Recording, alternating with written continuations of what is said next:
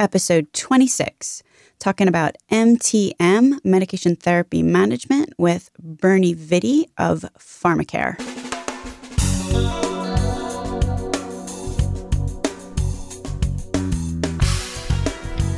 American healthcare entrepreneurs and executives you want to know. Talking. Relentlessly seeking value. Did you know that 1/3 of hospital readmissions are due to medication errors and or medication adverse events, some of which are caused by non-adherence? That stat is according to Bernie Vitti of Pharmacare, who I am speaking with today. Pharmacare is a really interesting organization. It was founded over 40 years ago.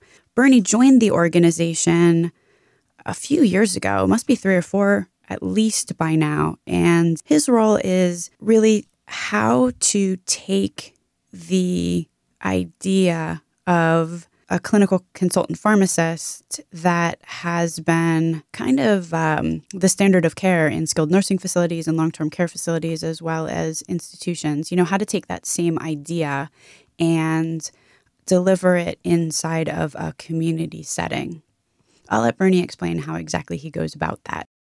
Welcome to the program this morning, Bernie. Thank you, Stacy. Pleasure to be here. Before we start to talk about your present-day adventures over at Pharmacare, could you tell us your origin story? You know, how did you come to be doing what you're doing right now? Well, it started in Big Pharma. I was involved with Big Pharmaceuticals for 30 years. And during my time there, I had many different roles. But one of the roles was to be a specific account management in long-term care. And the reason I say that is because that's when I first found Pharmacare. They offered me an opportunity, and after 30 years of being in Big Pharma, I decided it was time to take the leap. And that's how I got here.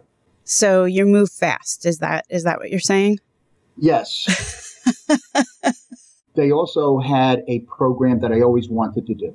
And that's what we'll probably be talking about today. And it was in the Medication Management Forum. That's what brought me here. Good foreshadowing, Bernie. Maybe you could offer a little bit of background on what exactly is a clinical consultant pharmacist, or what's the correct terminology there? Yes, a clinical consultant pharmacist. You're correct. And that's a good question. Because I think that most people today look at a pharmacist as the person that's behind the counter, counting pills, and then distributing the medication. That's not what clinical pharmacists do. Clinical pharmacists 24/7 are involved with medication management forums. And what I mean by that, they can come in all sizes, shapes, and forms. They're involved with drug utilization reviews, drug utilization evaluations, medication therapy management, comprehensive medication management. All those different medication management tools are done in different settings. Pharmacare started its course by working in the institutional segment. And they started in skilled nursing facilities. And then it branched out to assisted living. And then to continuing care retirement centers. And we became very successful in that venue. We also were given a state contract by the state of New Jersey to do their clinical pharmacy work in the state psychiatric segment of the business. And so now we had 2 different sectors, if you will. The skilled nursing home was a private sector. The state contract, we had the state psychiatric centers, was the state sector. So if it's basically some sort of chart review. So in other words, patient gets admitted to skilled nursing facility or psychiatric ward, or basically some institution where Pharmacare has a contract, and you are sitting in your offices over there, you get a pile of charts and you go through them in order to assess what? Yes, and it is. It is a chart review, so you're correct. Now, you said sitting in the office. Well, we don't sit in the Pharmacare office. We actually have offices right in the facility, whether it be a skilled nursing facility, a state psychiatric facility. They give us space. So we become really members of their organization. That pharmacist, that clinical pharmacist, is assigned to that facility or facilities, and they become very close, and they develop a really long-term relationship is involved. And you said, and what do they look at? As I mentioned before, they do things like drug utilization reviews, drug utilization evaluations, so that they can help the facilities work on their survey objectives, so that when JCAHO comes in, they can pass that survey, because much of it today, when I say much of it, surveys are involved on the distribution of medications. How are they distributed? And which patients are getting which medication? Are you looking at dose reduction in certain types of medications, like antipsychotics, for example? So they're looking at all this, and our clinical pharmacists are trained and they're educated in helping those healthcare providers in those facilities do their job better, not only just taking care of the patient, but also helping them with their needs. Actually, when you were saying that as a pharmaceutical account manager, you called on a non-prescribing pharmacist, that struck me as a little bit odd, but I think it's all coming together now. I'm assuming that what your role had been at the time was as an educator to ensure that the clinical pharmacist really understood what the benefit and, safety and efficacy of a product was, so that you could ensure that the drugs were being properly prescribed. Does that nail it? Got it. Stacy, right on. Perfect. The whole thing as an account manager, and I was questioned many times by our company saying, why are you calling on clinical pharmacists who do no prescribing? What is the value of the clinical pharmacist? So I had to educate our own company. Here's the role of a clinical pharmacist. Although they do not prescribe and they do not distribute medication, they are with the patient, with the nurse, with the physician. So if the clinical pharmacist believes in your medication and believes that it will truly get the patient to go, they're going to recommend your product. So then the physician becomes very much attuned to, so the clinical pharmacist agrees with what I'm doing. And sometimes the clinical pharmacist may have a suggestion for the physician. And that's a key point, suggestion. We don't tell them what to do. The clinical pharmacist's role is to show the physician if there is another medication or alternative that can get the patient to goal, but it's going to be ultimately the physician's decision whether they do that. And then the physician, nurse, and pharmacist all work together with that. But the whole thing is really to get the pharmacist to agree to the value of the medication, what it brings to the patient, and then they're the ones that recommend it to the healthcare providers. And it just snowballs down the road because those clinical pharmacists are looked upon as experts in medication management. I never really thought about this before, but in the new emerging structures that are coming out of reimbursement reform and pay for value, in other words, accountable care organizations and basically any vertically integrated structure that is capitated or being paid by patient outcomes, one of the things that is always discussed is how do we integrate pharmacists? How do we collaborate as a care team?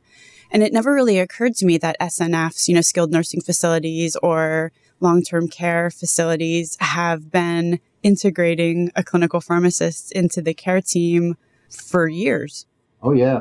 And I constantly brought that to the forefront, even with our CEOs in those large pharmaceutical companies discussing the value of clinical pharmacists. I will have to tell you, some of them accepted it, some of them did not. Some of them were, I hate to use the term, old-fashioned in the sense that is not the prescriber. So why are you wasting your time? And then came the visionary saying, I get it. Those people may not be the prescribers, but they influence literally thousands of patients. Correct.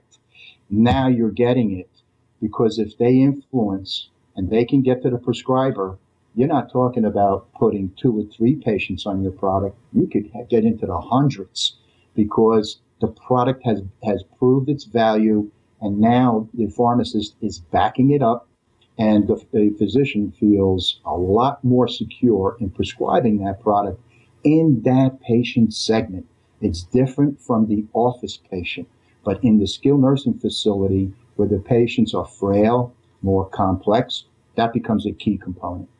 And I would think that if any organization that is a stakeholder in the healthcare space today doesn't still does not understand the influence or the power of influencers, they're going to have some trouble. So in the end, Bernie, you will prevail. We're going to try our best. So let's talk about medication therapy management, which I know is something that PharmaCare has been on the vanguard of. Maybe for people who are a little bit less familiar with it, could you just explain briefly what is this MTM, medication therapy management? I guess the best and the easiest way to explain this is this. Picture an umbrella. Label the umbrella MTM, medication therapy management. Underneath that umbrella comes many different sizes, shapes, and forms of medication management. So label it MTM for the sake of that's what CMS labeled it, MTM. So that's what everybody knows. But under MTM comes CMM. That's comprehensive medication management, which a lot of physicians rather hear than medication therapy management. Believe it or not, there's a difference. Then there's another form of medication management. It's called comprehensive medication review. That is something that CMS has put in the health plans table in the sense that a CMR, a comprehensive medication review, is available to all Medicare beneficiaries. But most people don't even know that. But it's only once a year. Not that that is the most effective, because I think that a CMR should be done 3 to 4 times a year. But CMS has said one a year, and it's completely covered by their health plan. So that's a CMR. Then there's a targeted medication review, which is more intense, and it's more geared towards a particular, or I should say, several chronic conditions like diabetes, hypertension, and hyperlipidemia. So all these different forms of medication management fall under MTM. It depends who you speak to. If you speak to a physician, and maybe like an ACO, they like to look at it as comprehensive medication management. And personally, I think they're right, because what we do is comprehensive. And MTM can be viewed upon as something as a disease state. Well, you are dealing with disease states, but you're dealing with multiple disease states. So it does become comprehensive. So medication therapy management started in 2006 when CMS said to the health plans, here comes Medicare Part D. And if you can go back to 2006, there was a lot of confusion when Med D came out and the health plans had to take it and everybody was interpreting different ways. CMS also launched MTM at the same time, saying all your Medicare beneficiaries that are part of an MD plan, you are requested to give this MTM, also known as CMR. But many health plans really, they didn't make that a priority. They didn't get around to it. And over the years, as it evolved, CMS said, okay, let's step this up a little bit, because we don't see a lot of our Medicare beneficiaries being given an MTM review or a CMR. So CMS now has made that a priority with the health plans. When I say health plans, I'm talking about those Medicare Part D to PDP plans like an Aetna, and United Healthcare, and Blue Cross Blue Shield. These organizations then need to step that up because CMS is asking them to do it. And it comes down to this. Some are doing it in their own way, and some haven't really dabbled into it yet. But they will, because it's really the movement that we're going in now with the ACA and the ACOs. So let me understand this for a sec. Okay, we've got the CMR, which is the CMS, Medicare Part D's version of MTM. Right. Now, one thing that confuses me is that these Medicare Part D plans, obviously they're pharmacy benefit plans. So they pay for drugs. They're pharmaceutical insurance. But I would think that a CMR, MTM, is actually a medical service. So how does that work? Well, don't forget, these health plans, though, also have pharmacists on board. So being that they do have these expertise skill sets within their organization, they can do a let's just call it CMR for right now, a comprehensive medication review. And there's a criteria that CMS puts out on a CMR. And it has evolved from 2006. So there's right? actually, I'm sorry to interject. Yeah. So I guess I didn't ask the question very well. So there's actually, Part D plans are paying pharmacists to conduct this, what amounts to medical service. Some are, most are not. Most are not paying the pharmacist to do it. And you bring up a very good point, because when it comes to MTM and CMR and CMM, reimbursement is an issue with pharmacists, because don't forget, pharmacists are not considered healthcare professionals. Now, there are a couple of states out there, like California and Pennsylvania, that have recognized the value of pharmacists, but pharmacists cannot bill out. There are 3 CPT codes that pharmacists can use, but they haven't been really turned on by CMS yet. It is being evaluated by CMS, because CMS recognizes the value of the pharmacist. And in order to get the MTM program launched properly, you really need to have the pharmacist at the helm with this, because let's face it, when it comes to medication, they're the medication experts. These are the people that went to pharmacy school and have taken pharmacology for 7 years. Most pharmacists today graduate as a PharmD. So you have an expert out there that can really help the healthcare team. With that in place, and the pharmacists having all these credentials, they then can be the person, let's say in a skilled nursing facility, where they're actually working like we are. They can be the person responsible for doing a comprehensive medication review, because the facility knows who they are already. They developed a relationship. They know the patients. So with the CMR that CMS is attempting to mandate to these PDP plans, I'm still confused who the plan is paying to conduct that. Or are they just telling Part D plans, make sure all your patients get covered, and then not paying anybody to do it? Right. Now, it's up to the plan what they want to do. Some plans would go out and hire their own pharmacists, because to do a CMR, and you ask a good question here, when you say you're confused, you're not the only one.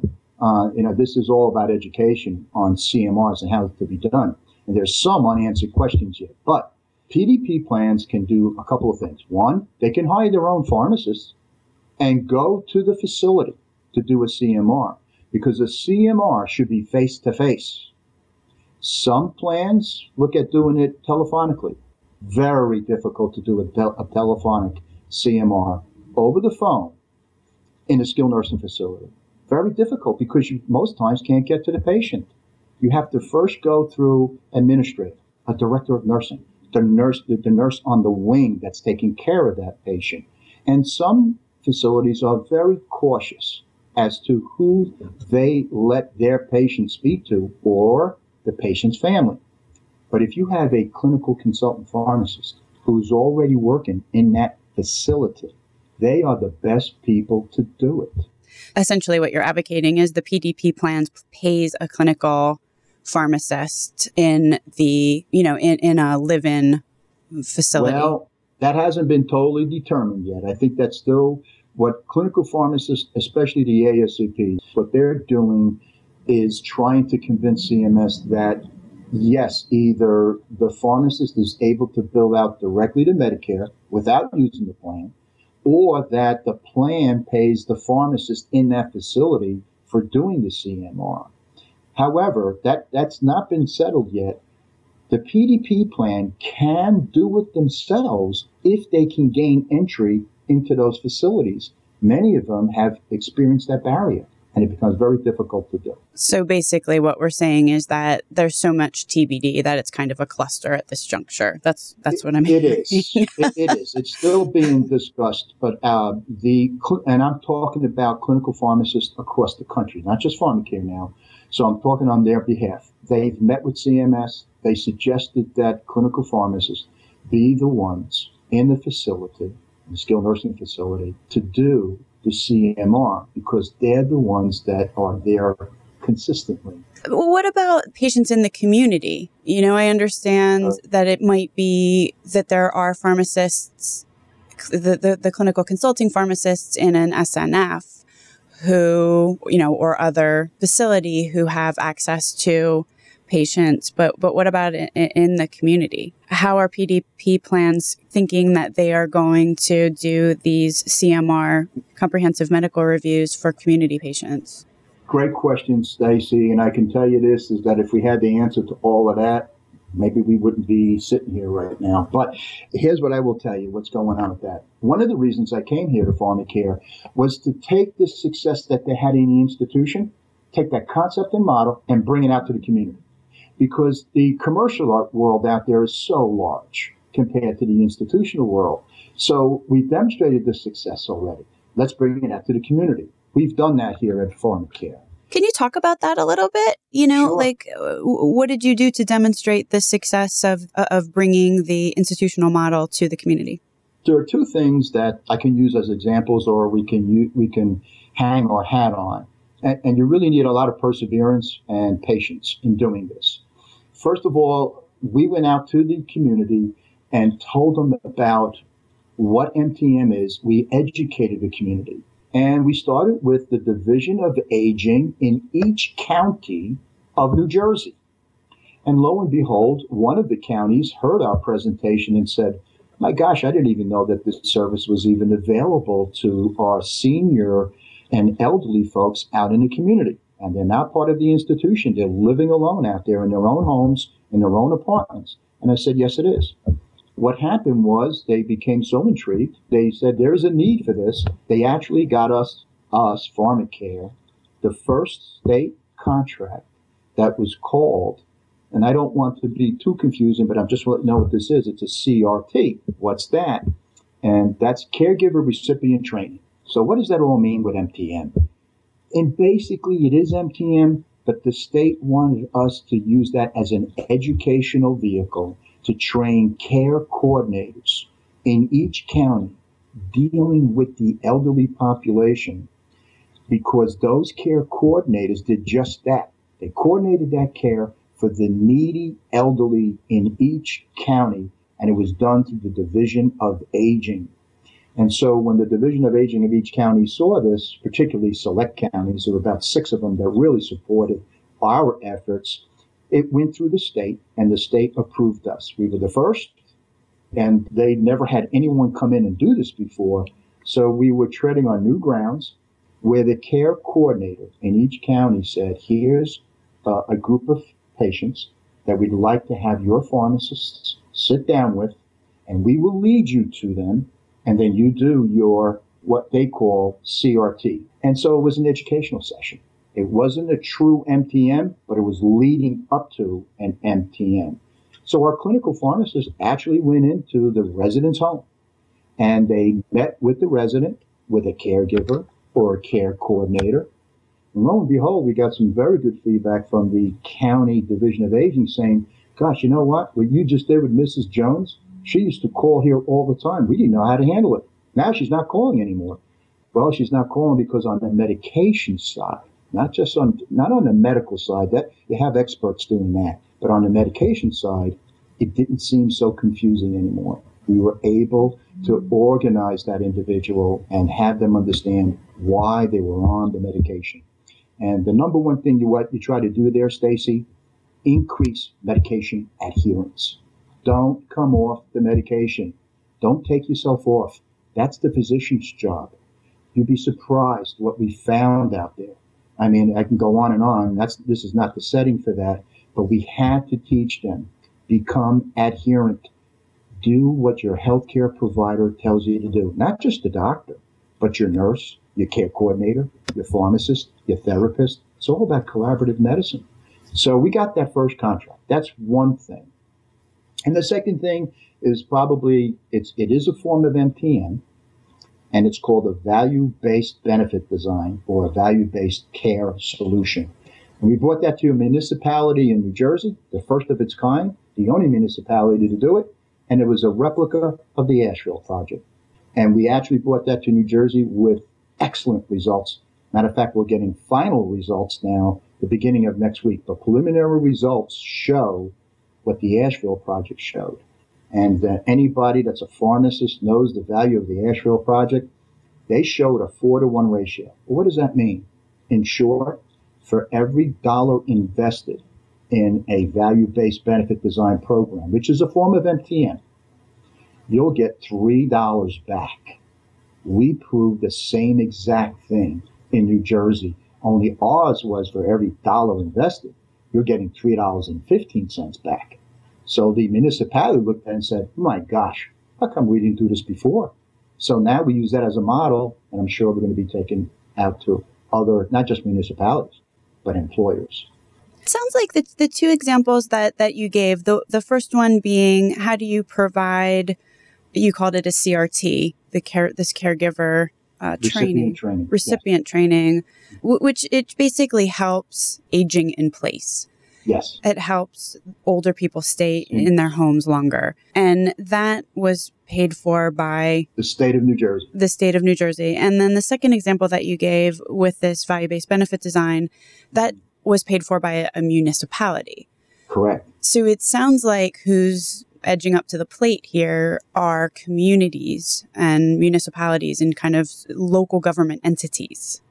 And you're right, Stacey. And that's why before you were talking about, well, who pays for what? The reimbursement structure is such that since pharmacists cannot bill out for their services, and personally, I'm not a pharmacist, they need to be given provider services so they can bill out. And that would answer a lot of questions. But because we can't, you look for other avenues of reimbursement and where you could show a savings, like we did at the municipality, like we did with the state of New Jersey.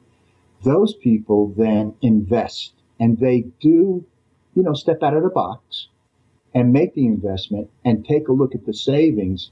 I would think that one of the issues that an employer would have instituting something like the program that you did, basically repurposing, if that's the right word, the Asheville methodology into a community in New Jersey, an employer that's large enough to be interested in something like this might have facilities spread across the country, or they might not have a local enough market whereby a critical mass of pharmacists could be employed in the initiative. Does that make sense? Yes. And sometimes you do need, I don't know if I'd say critical mass. You really don't need that many clinical pharmacists to do this value-based benefit design. Now, some people will call this, they call it VBBD, or value-based insurance design, or value-based care solutions. Call it what you will, but you're going to hear different versions of it. It's a value-based design. And you'd say, okay, so now how do you really do this? And, who's paying for what? And usually it's going to be the entity by which is going to save the money. So I'm going to give you a great example. And you said there are bigger entities out there than a municipality. The best example that I could give for a value-based insurance design, it was the first of its kind in a big organization, is the Pitney Bowes example. They did it back in 2001. They instituted a VBID. They had some of their own people. They did bring in some pharmacists, but you had a medical director for Pitney Bowes that was visionary. And he saw it way back in 2001, saying, you know what? It's not about just formulary management. It's not about just switching from a brand name medication to a generic medication, because even if you switch, you're going to save some money right there and then. But that employee of ours still has that disease state. Whether they're on a brand or a generic, there's still a cost to that. And that can get worse over time. So we need to educate our employees. And we want them to take it upon themselves to educate themselves, get into a self-management mode. We're going to give them the tools, and we're going to save money because what? They're not going to be going to the emergency room. They're not going to be admitted to hospitals, and they will be at work. So there's now the question of presenteeism versus absenteeism. Dr. Mahoney was that chief medical officer at Pitney Bowes, and he was 100% right, and the results have been astonishing over there. The savings have been enormous, into the millions, because he took that long, active approach, not short action, but long action. And he knew down the road his costs were only going to get more and more and more. And I don't have to tell you where the healthcare costs are today. He had vision. And that is one of the best examples that I could give you of a large organization like Pitney Bowes having success with a value-based approach. And there have been others. Caterpillar did it. IBM did it. And they did it. Sometimes they tweaked it. And it's okay. You can tweak an MTM program or a value-based benefit design. Remember what I said before. It's all about customization. Customize it to your needs. As you're talking about customizing, what I'm thinking about is evolving. And obviously, we've got this precedent. We've got a couple of precedent case studies here, Asheville, and then we've also got the Pitney Bowes example. One of the things that is very on everybody's mind right now is how do we standardize care? In fact, I was listening to Eric Topol speak the other day at a conference in the city, and he was talking about no freelancers. You know, the doctors can't be, or healthcare providers can't be out there, what he called freelancing, and establishing care protocols based on their own experience. That all care protocols need to be standardized based on what is evidence-based medicine. What I'm curious about is whether that same idea applies to MTM. I mean, are there standardized approaches to this delivering MTM that have evolved over the years? Good question. I guess we start off to answer that question is take a look at the roots of MTM. There's a concept, there's a model. What is it? It's the Asheville Project. No one's going to take anything away from Asheville because that was the model that started this whole MTM movement, that started this whole value-based benefit design, disease management approach. No matter how you cut the dice, Asheville started the model. So since you have a model in place and it became standardized, you can take the concept, which the APH did, the American Pharmacy Association, they actually took that. And there are standardized forms that you can get from APHA. And they even have training programs on this that you could use in your own MTM program. So a pharmacist in Kalamazoo, Michigan, has the same form, the same standardized forms that a pharmacist would in New Jersey or Florida, right through APHA, because they recognized Asheville as the model. And so it worked. It proved that it worked. And that's now been distributed across the land. And I'm going to say one person's name here who needs to be credited for all this. And guess what? He's not even a healthcare provider. He was the risk manager of Asheville, North Carolina. His name is John Mile. And John Mile got this all started. That model worked because John got all the healthcare providers together. Collaboration. Physicians, pharmacists, nurses, certified diabetic educators, the hospital, the health plan. He got them all together. And it was, how are we going to stop healthcare spending in this small city of Asheville, North Carolina? And what they found, it was the diabetic patient and the hypertensive patient, and then they even found COPD. Those are the three chronic disease states that accounted for over 85% of all their spending. So they had to get a handle on that. And they started this MTM movement, or a disease management program. And the pharmacists were the people that John chose as the coach, if you will. They became the coach and the liaison to all those different healthcare providers. And it worked. Now you can take that same model, and when I say customize, you say standardize. You've got forms out there. You do have a model. Now customize that to your needs, your organization, so it can work. And there are different examples of that as well. And the one I can tell you is the one that we did. The models are basically the same. There are certain tweaks that a healthcare provider would like to include.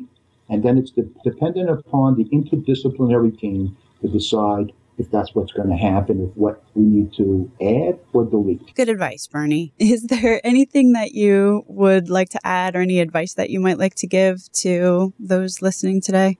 Just one other thing, Stacy, and that is this. I mean, we can go on and on for hours on this, but just one other piece of advice is that anyone wishing to launch an MTM program, if you will, be cognizant of two things. One, make sure it's long-term, not short-term. If you're looking for short-term results with an MTM model, think of healthcare. People are creatures of habit. And when it comes to healthcare, it took a long time for them to develop whatever chronic conditions they have. They're not going to switch over a 6-month period. They're just not. It's just the behavior of people.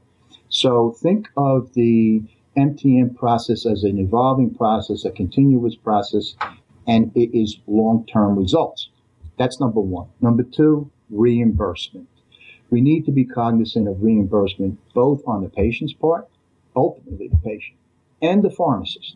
Once we can settle on that, I think you're going to see MTM really take off and evolve to what it's supposed to do. Those are the two things that I'll leave people with, to get into MTM. There are other things that they need to consider, but remember those two things. Don't expect to tell your superiors that you're going to show them results in 6 to 12 months. If anybody tells me that, I look at them cross-eyed and say, you show me that model, and then you'll convince me. But up until this point, and I've done a lot of these, I have not seen it. You've got to wait 2+ years. The Asheville program showed you real good results, 2 to 5 years. You can't say 6 to 12. It just doesn't work that way. So be patient, be cognizant of long-term versus short-term, and then let's take a look at the reimbursement models and let's get them to where they need to be so that we can help these needy patients out there, whether they be seniors or non-seniors. Medication therapy management needs to be part of the whole healthcare system. Sage advice, Bernie. So if someone would like to get a little bit more information from your well of wisdom, where can you be found?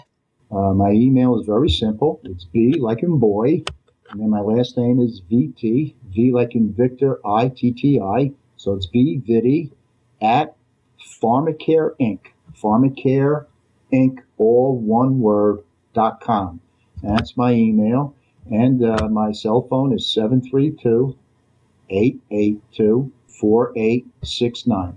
And I'd be willing to take any call from anyone because I have a passion for this and I really want to see this really take off because it's needed for all types of patients and employees. Well, your passion is very inspirational. And I thank you so much for being on the program today, Bernie. Thank you, Stacy. It was a pleasure. Thanks for having us. Links to everything discussed during the episode today can be found at relentlesshealthvalue.com. I'll tell you the other thing that you will find at relentlesshealthvalue.com, and that is a way to subscribe to the show. If you subscribe, the cool thing is that you don't have to remember to go to the website every week to download the new episode. It will automatically be sent to you in one of two ways. The first way is you can type in your email address there's a sidebar on the right-hand side of the website where you will find a place that you could type in your email address, and then you will get an email once a week with a link to download the episode. So that's one way to go. The second is also in that same right-hand sidebar on the Relentless Health Value website. You will find a large orange dot. If you click on that dot, then you'll get taken to a place where you can click on the subscribe button in iTunes. If you click on that, then each week your iTunes will automatically download the episode, which you could choose to listen to on your computer or on the podcast app on your mobile phone. If you enjoyed this episode, please, I beg you, it would be really, really helpful if you would rate and review the show either on iTunes or interact with us on Twitter. Our Twitter handle is Relentless with only one S, Health. So Relentless with only one S, Health. I would love to hear from you. We would find it very inspiring over here at the Relentless Health Value podcast. I thank you so much for tuning in and so much for spending the time with us. Thank you.